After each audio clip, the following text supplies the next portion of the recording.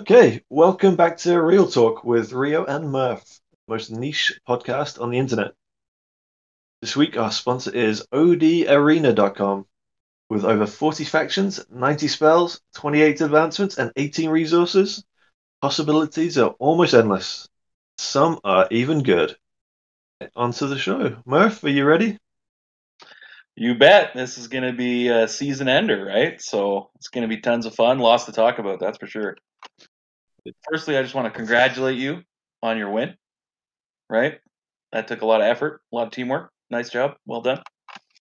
Yeah, thanks. We'll definitely have a little bit of time to talk about it. I did want to say that I have now put up the round story on the wiki, so if anyone would like to read it, um, please feel free. I can only give a limited story because I was quite small for most of the round, but hopefully I managed to kind of account for all the major pieces.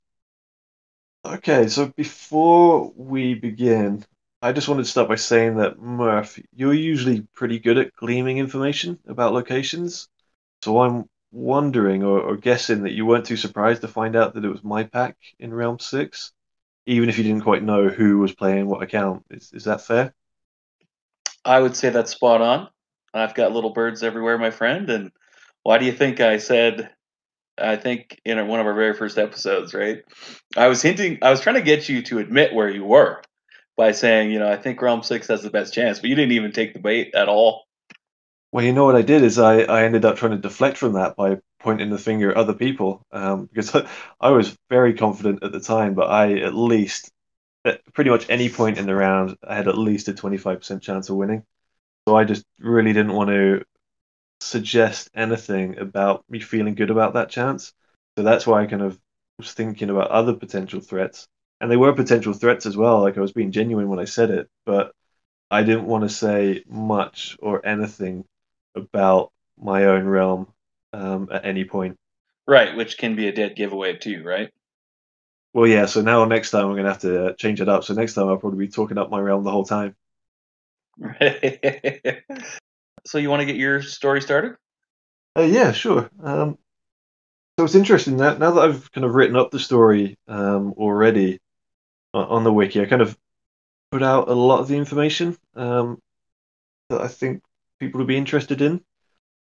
Ultimately, what we kind of did as our group, as our pack, is we kind of we took a round off from each other last round, which ended up being a complete disaster for me because it was just explorers and converters and nothing else.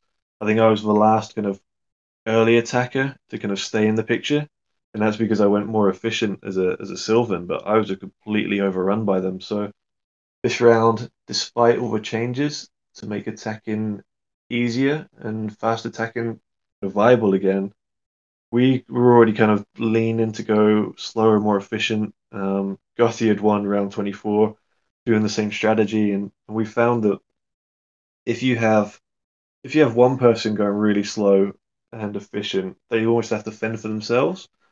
Whereas if you have kind of three or four people doing it, you really get to help each other out. So you can kind of look out for each other for in terms of platinum targets for steel and platinum, but then also you find any kind of target in range, you check them out, and even if you're not in position to send on an attack, you can kind of feed them to your teammates, and that's what really worked well for us 2 rounds ago, and that's what really worked well for us this round as well. So we were constantly helping each other out in that way, and we were just constantly growing. So that's really what really kind of gave us the edge. And we find that if there's a lot of efficient attackers out, ultimately you need to be ahead of them.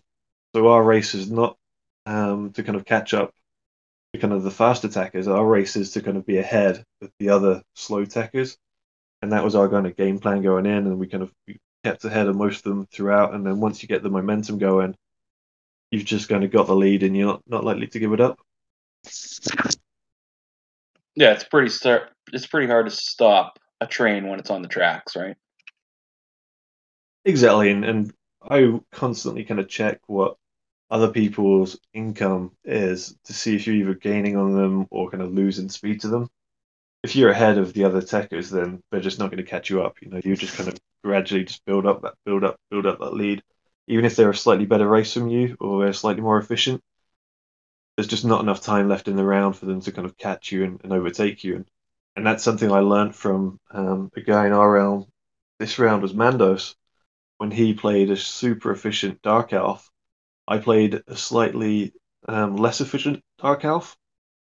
And once he kind of got on level terms with me, that was it. He was gone. So I kind of started to mirror our slow strategies based on what he did in that round. So I think a lot of people want to know, was there any kind of like internal conversations that never got shared in the story that you might find other people would have interest in? Yeah, so I guess we what's interesting is we always have the Discord channel for our realm. But then we always have a separate pack channel as well, just because we know that we talk so much in it. We don't want to completely just dominate the conversation and have people like mute us essentially. So we've been doing that for the last kind of 10 rounds or however long we've been together. But then within that as well, we'll also kind of have private message groups going like one to one with each other as well. So quite often I'll speak to Omen, especially about kind of like build strategy or what kind of military troops to train, things like that. We'll really get into the numbers there. And then I'll often speak with Gothia about just kind of where we see our positioning and essentially which one of us is going to back up the other one. Um, because generally in the kind of round dynamics there's not much room now. I don't think there's going to be room for kind of like a tied round anymore. You kind of essentially have to at some point pick who you're going to really kind of like try to propel to the front. And we had that conversation very, very early with he was getting swarmed and earthquaked right from the start for like 3 weeks straight. He was getting that. And I was slightly behind in land, but never really behind in military compared to him. So the two of us knew I had the better position than him very, very early on. And so as soon as it started to look as though I was our best chance, we were just kind of preparing for an opportunity for him to either suicide with top threat or just what ended up happening, keeping somebody else in check to kind of give me a chance like one on one against them. So that was, I think, probably the one thing that people may not have realized was going on. So everyone else probably saw this big troll coming along thinking he was the threat, where we both secretly knew that I was the one, and yet I was getting none of the attention. Yeah, yeah. So you're just kind of playing, two card Monty, right? Propelling the troll, and everybody kind of saying, "Well, that's the most efficient race. That's most likely going to be the biggest threat." Whereas you're kind of just in the wake of that and let him take all the black ops. But it wasn't like people could really do much to you with your high wizard breaker though either, right? And that was it. I protected myself, that nobody's going to be coming after me with wizard ups. And I made sure my docks were always really good. I was always something like 80 or 90% protected.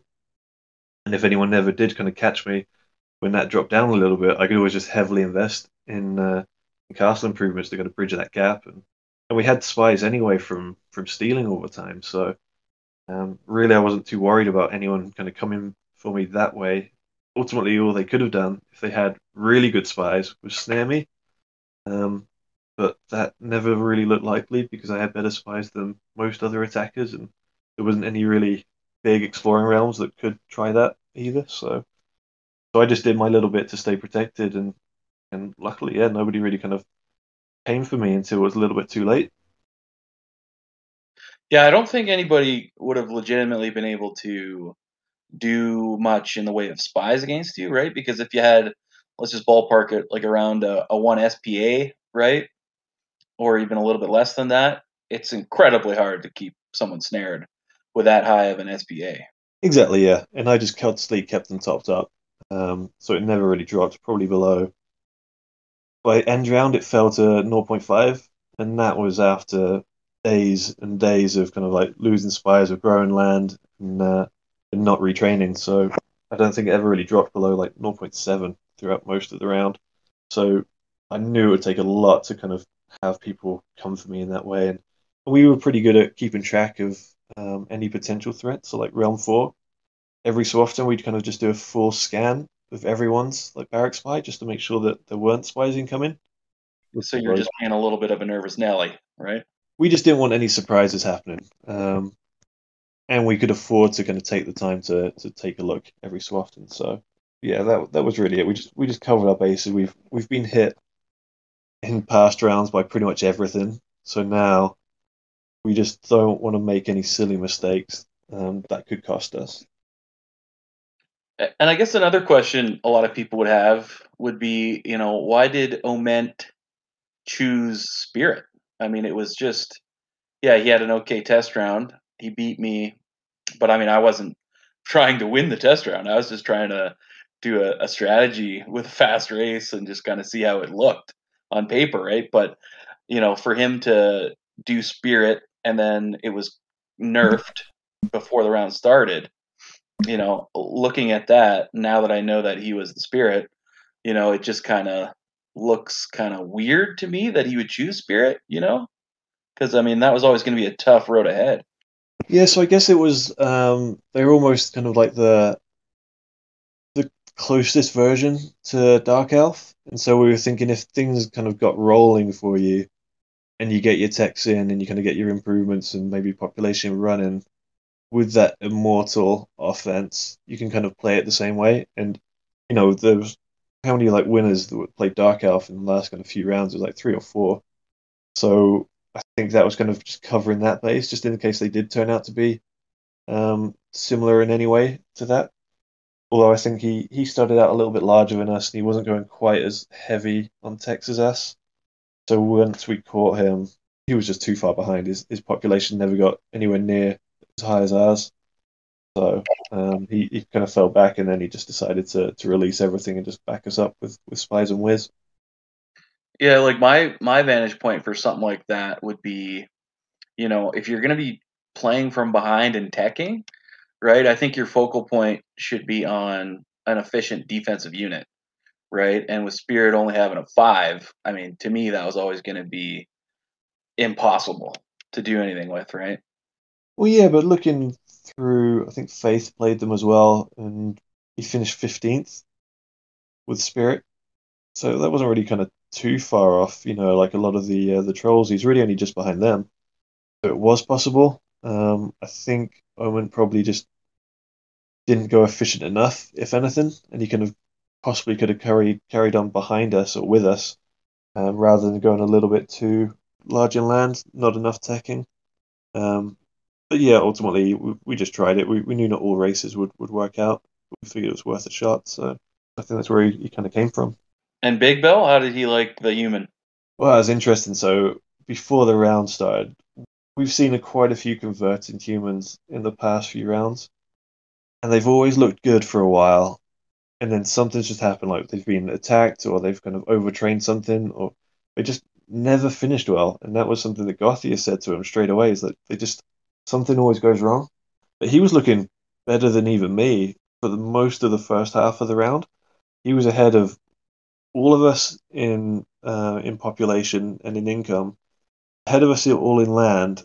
He was looking really, really good until he sent out on a risky hit where the dwarf in 4 was in range of the 7 like, so he couldn't send. But then what happened is the like took his daily bonus, and then that freed up the dwarf to just basically hit him and leave less defense in him. And that just completely derailed him. It kind of stopped him where he was. He then had to retrain. I caught him right after and then just passed him and just I never looked back. And he just kind of almost limped into to a decent finish, but not a great finish. So yeah, we're not really sure what kind of happened. It should have been still pretty decent. Just that one hit kind of really kind of derailed his round, and he still came in solidly, just not as high as me. Yeah, and I think what it comes down to is the fact that your plat per point for the human is the most expensive out of any race, right? So when you're trying to go down the stretch, right, it's almost impossible for them to win because they're just paying such a higher premium for their offense compared to any other race, even a troll. Troll's paying less than the fucking human is, right? So that's pretty crazy. And that's it. And not just that, it's also a troll gets the with their spell gets the regeneration, so fewer casualties. Yeah. So I like. Do I think humans ever going to win as an attacker? No. It's just too expensive. Exactly, yeah. Um, so I don't know. I think we weren't too surprised that he kind of fell off at the end. I think we were pretty pleased with how he was going up to kind of the final third, and then it just kind of fell away, like you say. I don't think he had enough population to really build up huge military, and then just the losses just really really hurt with your offensive unit being so expensive. So that was it for him. Yeah. Yeah. It's a long road for a human to get up there. You know. Yep. But again, it's another solid finish for him. So he's been quietly just getting all these like 5K finishes, these like top 25s each round. So he's still playing really well, like independently. He's not made that final jump to the kind of like the top five or the win, which we'd all love for him to get one round. And you think he's capable of making that jump, right? Yeah, absolutely. We there was a round maybe probably like 5 rounds ago where he was our top top place person. Him and Gothia, they were a firewalker and a halfling together, and they just got on top of all the fast attackers when all of a sudden hugely teched people came along and just completely wiped the floor with us. Whereas that was his kind of his best round. That kind of really showed his credentials, and he's been like solid with us every round as well. So he's always there to help out. He's just as active as anyone. Um, so he's absolutely got the capability. It's just not quite come together for him. So Yeah, in good time. I'm sure he'll pick a better race than human next round, hopefully, and give himself a better shot. and don't forget, it's taken me 95 rounds to get a win by myself. So he's got Yeah, time. yeah, we're talking years for you, right? Years in the making. We're talking decades now. Oh yeah, I guess, eh? All right, so we're joined by Wurstmeyer, who, for those that don't know, he played the realm for Orc, the origami paper flip, sorry.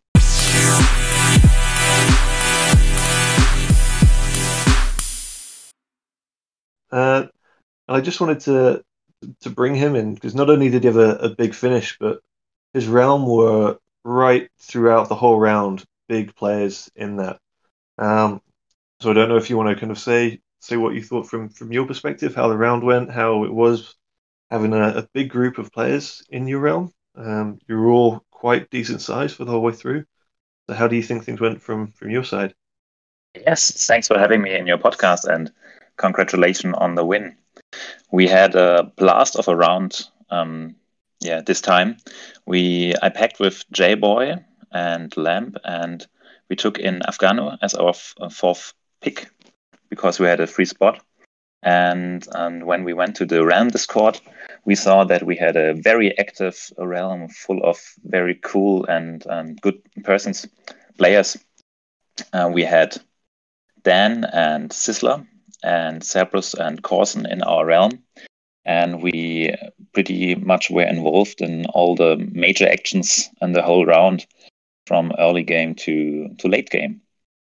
And yeah, Dan and J-Boy really put a lot of pressure in the early game on our competition.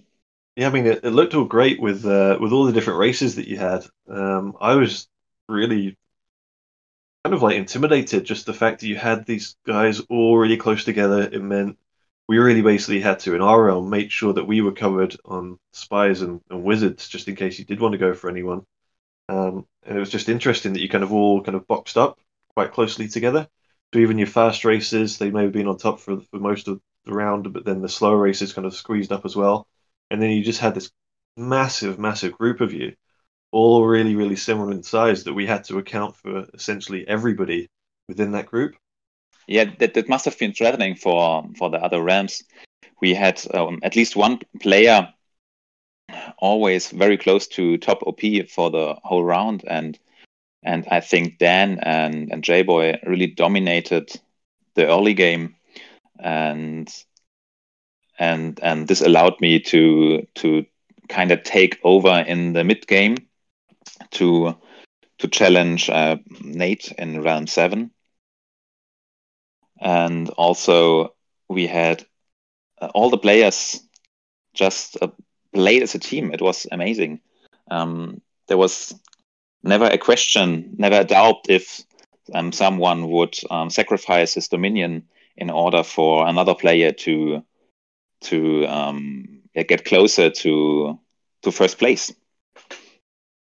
And it also allowed us, having a realm full of strong attackers, allowed us to grab our wonder quite early, which was a great move for us, because it allowed us to compete with 7.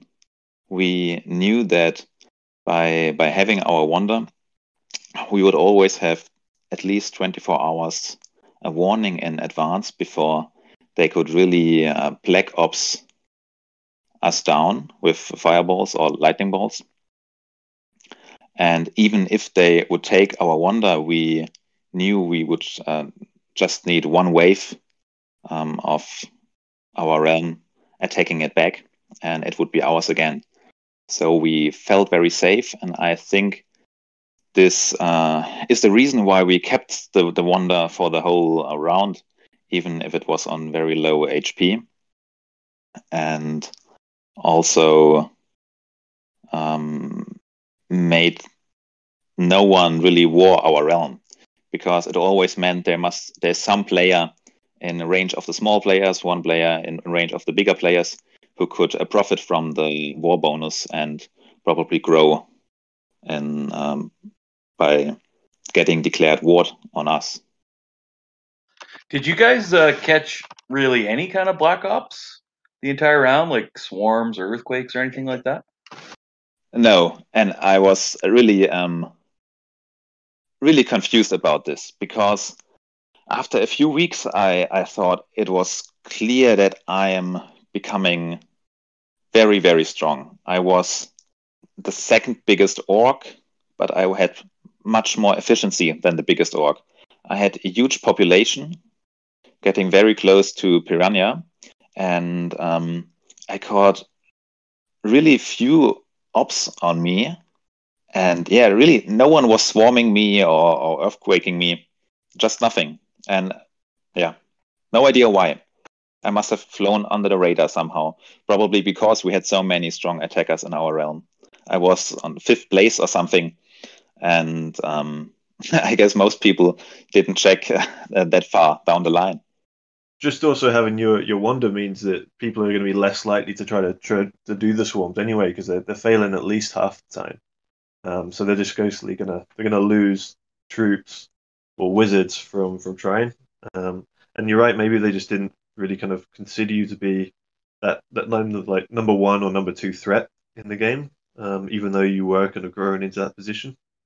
I did want to talk as well about because your realm were involved in basically all of the key moments in the game. So you guys had the earlier hit exchange that involved Piranha in Realm 7, and then later on you were obviously involved in the hit exchanges again with the 7 like Piranha and myself.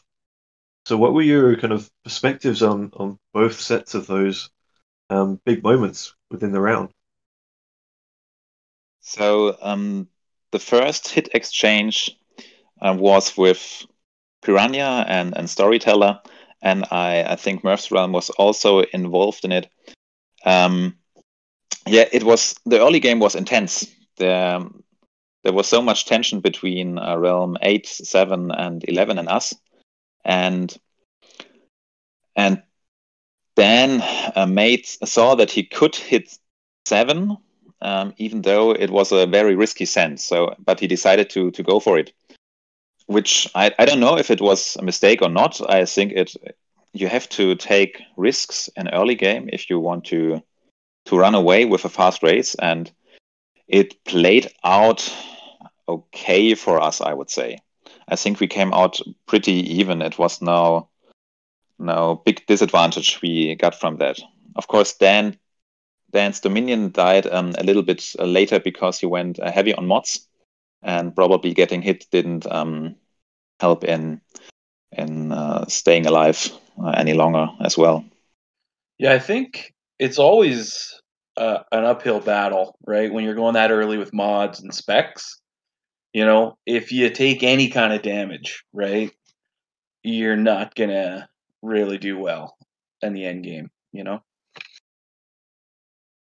Exactly. And J-Boy tried to stay competitive for longer by playing the same sim, but going more on efficiency, which worked in a way. He was still competitive in mid game and really helped in keeping Piranha down.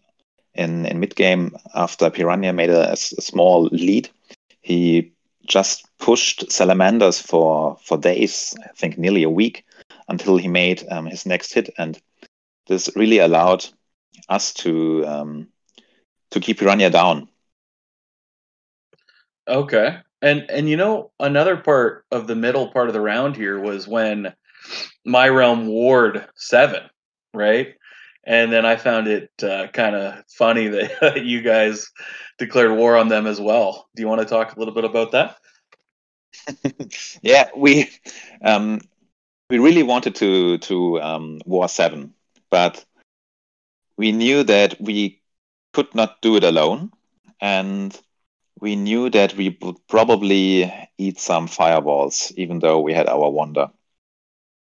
So, but we prepared for it. Our guys, Cerberus and Sizzler and Dan, everyone who didn't think he would make it to a top 10 finished, they pumped spies and wizards and got ready to sink Piranha. And we really hoped that either your realm or 11 would join in. And yeah, you just went a bit earlier than us, and then we decided, okay, now it's the time. Hop on the train and try to sink him. Which, yeah, it kind of worked. It forced him to bottom feed, I think, which was a small win for us, but it didn't went as well as we hoped it would.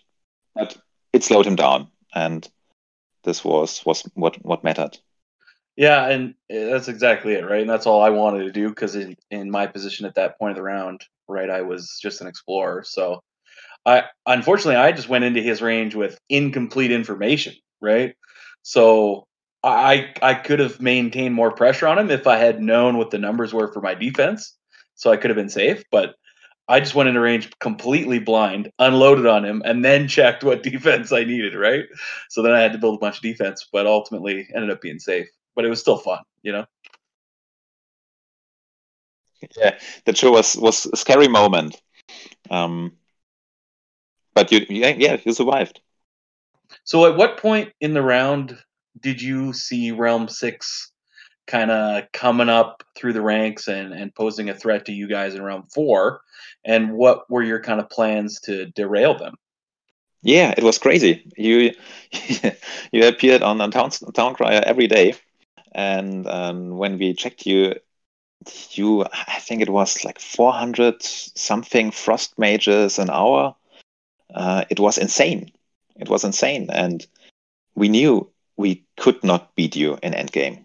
It was if we don't act now, if we don't push out of the stalemate, I would be second place definitely. So that's when we decided to make the move.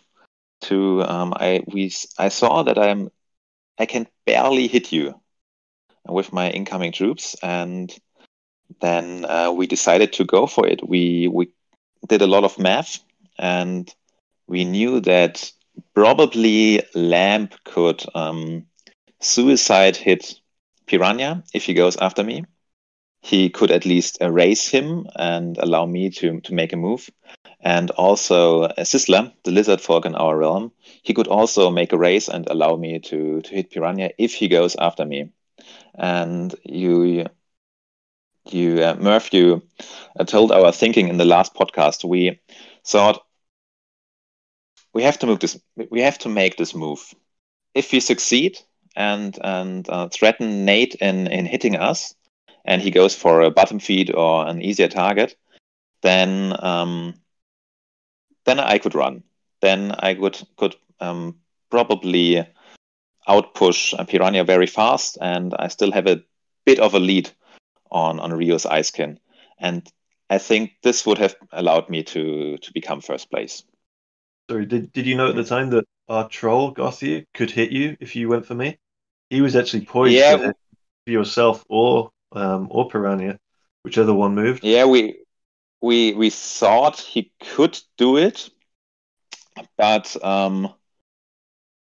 at that time we also saw that the troll is also super dangerous, and if he decides to suicide us, that's okay. That's one player down. It's not like you could defend it the whole for the rest of the round. We would lose definitely if we defend the troll suicide. And that was it. I don't think many people other than myself and Gothia really kind of put me above him. We saw it quite early on that I was just able to train so much quicker than him. So very, very early on, maybe even kind of day 15, day 20, we kind of planned for me to push for the win, and then he was just going to get as large as he could, and then threaten a suicide on whoever was kind of in position to take me down. So at that point, he was set, ready to go for whichever suicide was going to place me best or hold people back. And that's kind of what happened. So when you attacked me, it was a couple of hours before we thought you would, because he was actually in a better position at that point to suicide you. But then we thought, okay, well, now maybe Piranha will make a move and he won't have to touch anybody. And so we just sat and just waited just to see what happened until the next day. Yeah, I think it was a great play.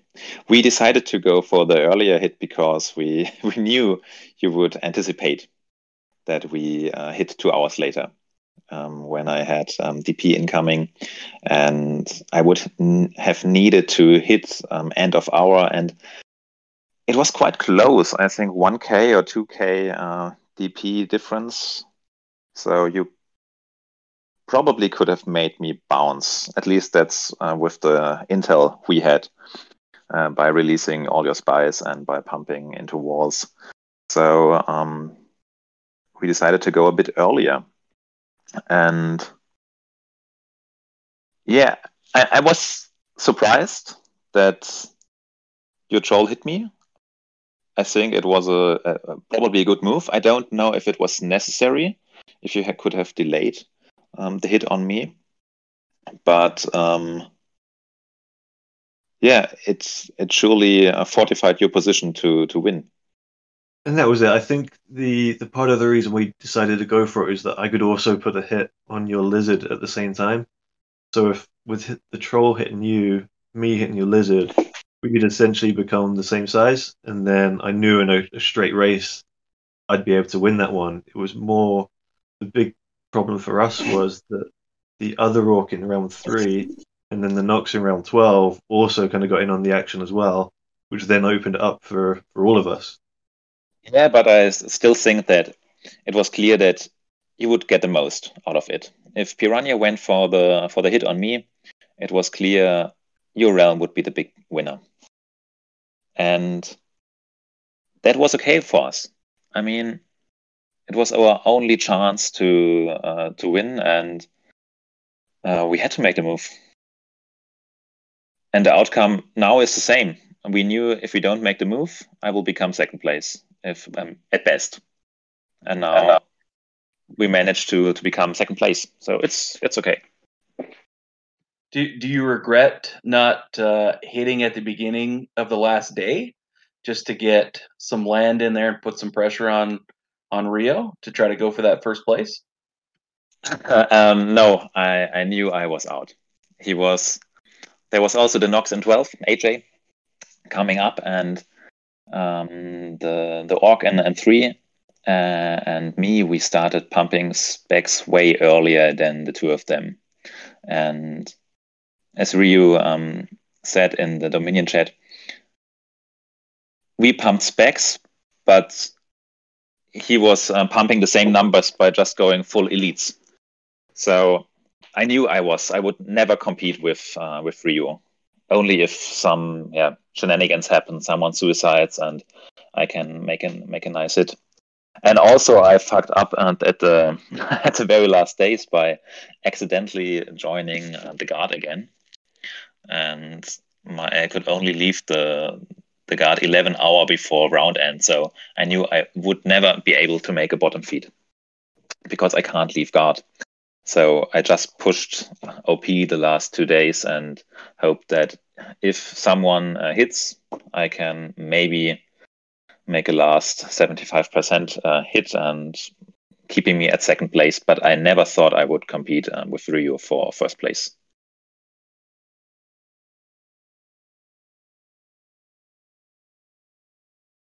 And that was it, really. I think in the last day, so I was pretty much held down by the Nox, and then it really kind of gave me no incentive. The only way that I would move, reason I would move, is if one of you or the other orc sent first, and with enough land to come in to overtake me, which seems quite unlikely.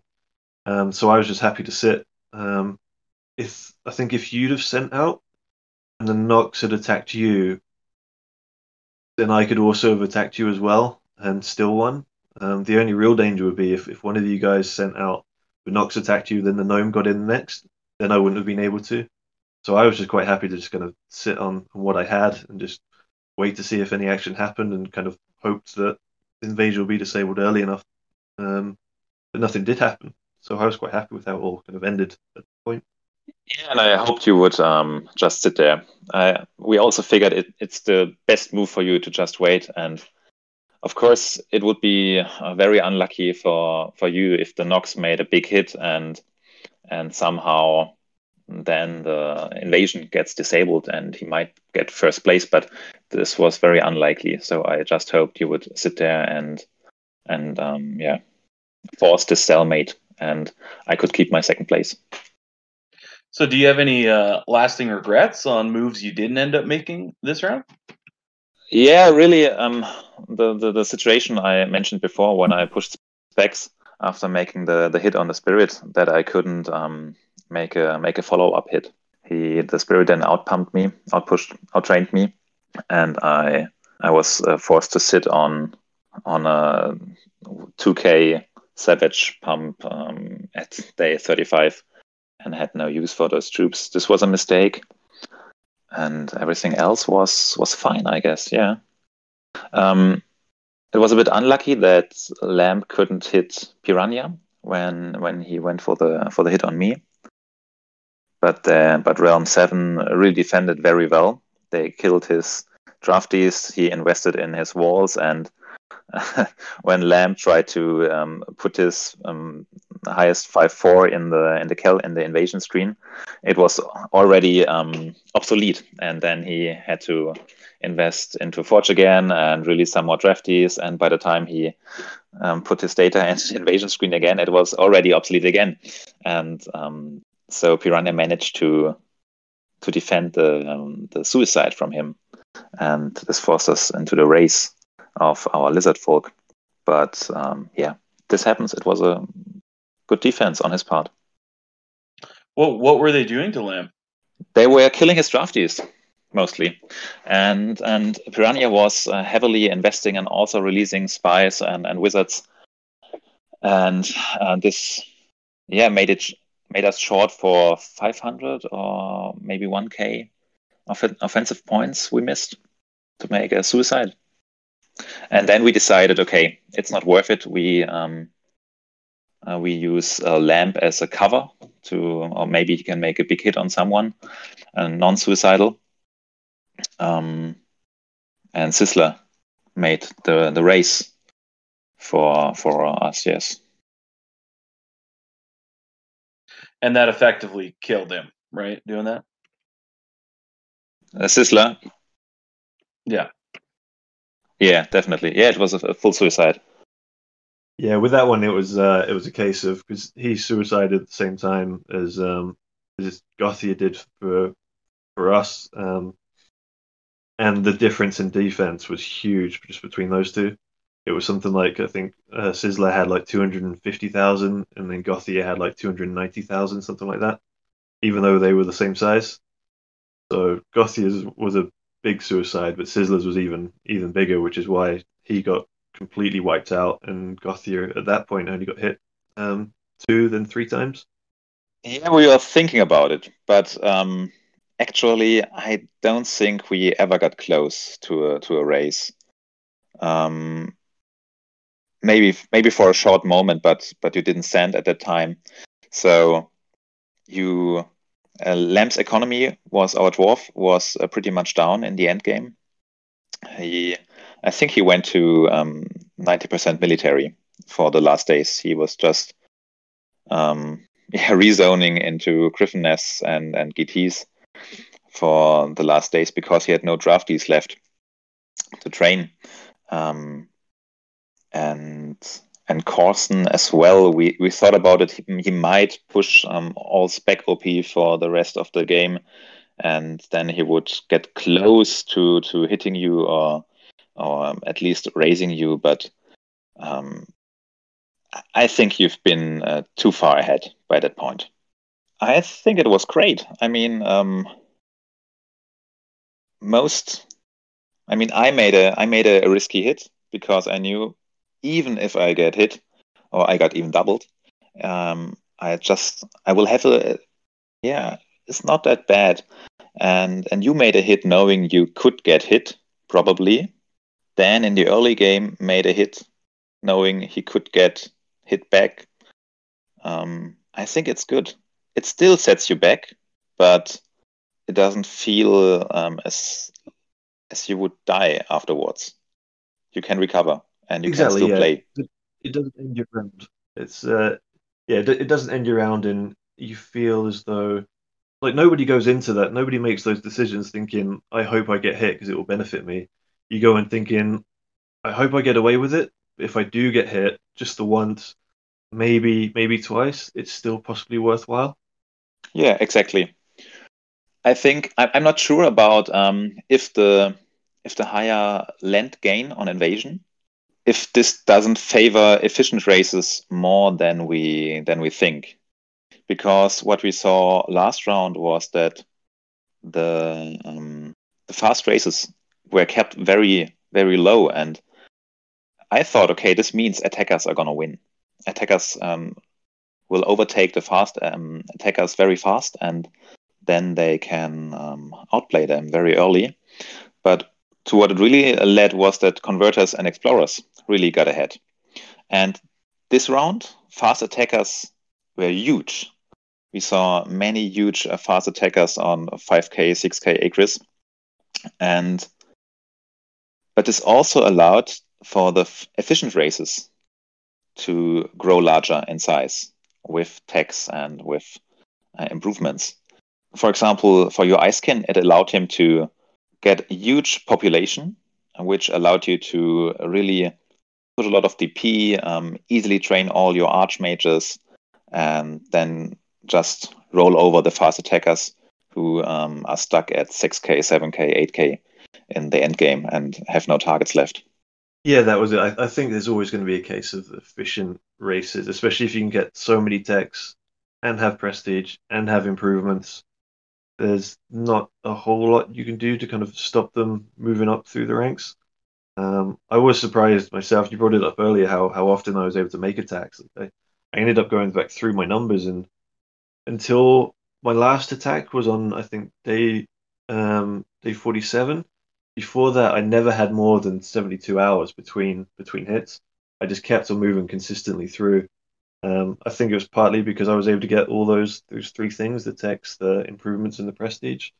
But I also think it was partly because ice skin are just so cheap that you can just keep on rolling. And It was then the same for maybe me. it was, I was just staying outside of the top OP range for the first half of the game, and it felt a bit unfair that every time they managed to make a hit, sometimes snaring someone or finding an Eris off target, so really putting a lot of effort into making another hit. I could just choose one bot player in my range and hit him. It felt a bit too easy hitting bots. yeah, it's an interesting point.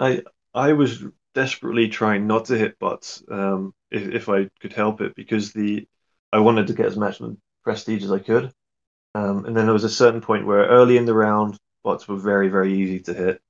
And then later on, they seemed to be just the same defenses as other people. So I was actually targeting kind of the attackers that were giving up. And I just found it easier just to kind of target those instead. Exactly. It was the same for me. But for the first 15, maybe 20 days, bots were so much easier, and the prestige penalty on hitting multiple bots wasn't really that much. I mean, maybe I lost 20 or 30 prestige, which is not much for endgame. And then day 20, day 25, or a bit later, when the fast attackers and all those spirits going full mods, when they die down, then you can make easy hits on human players as well. But I think for the early game, the bot DP is a bit too easy. Yeah, it definitely seemed to be that way for us. I ended up losing a lot more prestige because I went to um, the very bottom tier of it, making just 50% gains in the end. But we definitely found they were just, well, I mean, at our size anyway, they're just the only targets really available. But they were definitely a significantly lower defense than anyone else around. So we definitely found those to be quite easy. One question that I did have as well was the towards the end on my final hit. Were you guys all aware that I was targeting your dwarf lamb all in? Because we were looking to make that hit, and we checked him for auras a few hours before I was due to hit, and it was off. Whereas we were intending to snares, we knew that he was at maximum draft rate and had no spies whatsoever, so we were going to snare him. But the fact that he had no auras call, we decided we'd leave it a few hours first, check again a little while later, and then make a decision. Was that something that you were aware of? I think we got very, very lucky with that one. I remember that day when I checked Lamp and he asked me if he should, because he went to 90% draft rate, and he asked me if he should rezone his ore mines to Griffin nests. And I checked his DOM and I saw he's very easily hittable by you. He even had Ares call off. And then I told him, Lamp, don't make GN, make GT, and fucking cast Ares call. So I think we were just lucky. We knew, I saw that he could be hit. And I guess, yeah, lucky timing for us. Because I didn't realize how close you would be hitting him, actually. Yeah, and again, I think at the time when we first checked, it was only a case that your Nox could possibly raise me for you to hit back because I would have had to use Frost Mages initially. But then when we checked again, we decided, okay, let's just look around see if there's anyone else available. Then saw a Dark Elf who didn't have his Ares Call on, and I didn't fail any ups on him because of my Wiz, so I just hit him instead. Knew that none of the other guys could make a hit as well, and that kind of put me into the lead properly, I think. It forced all of you to bottom feed just to kind of keep acres coming in. Yeah, but by that time, I think you would have made it anyway. Yeah, I think at that point I was definitely probably the number one contender. It was just a matter of time or when we could all attack again. Well, congrats on second place, and Thanks. you know what? Nice job with the teamwork and the team dynamics, how it all shook out. Because like we said in the intro, right? You guys were there from start to finish, and you so rarely see that with rounds. Thanks, man. Okay, I think that's all we've got time for. Thank you so much for coming on and joining us. It was great to have you on the show just to talk about everything from your perspective, from what your realm was up to the whole way through. It's great to kind of see. It really was great to see that your realm really stuck through right from the beginning, right to the end. I don't think you really made too many bad decisions at all. I would have liked for you not to have attacked me, but I can understand why you did. And ultimately, I think you really deserved that kind of that second place, that top five finish. And it's nice to see when I ran my ranks again that you're now a top 10, where I think you really deserve because you've had a quite a few good rounds now. So well done. It's great to see a big finish from you as well. A really well played round. Thank you, Ryu. And thanks a lot for having me on the podcast.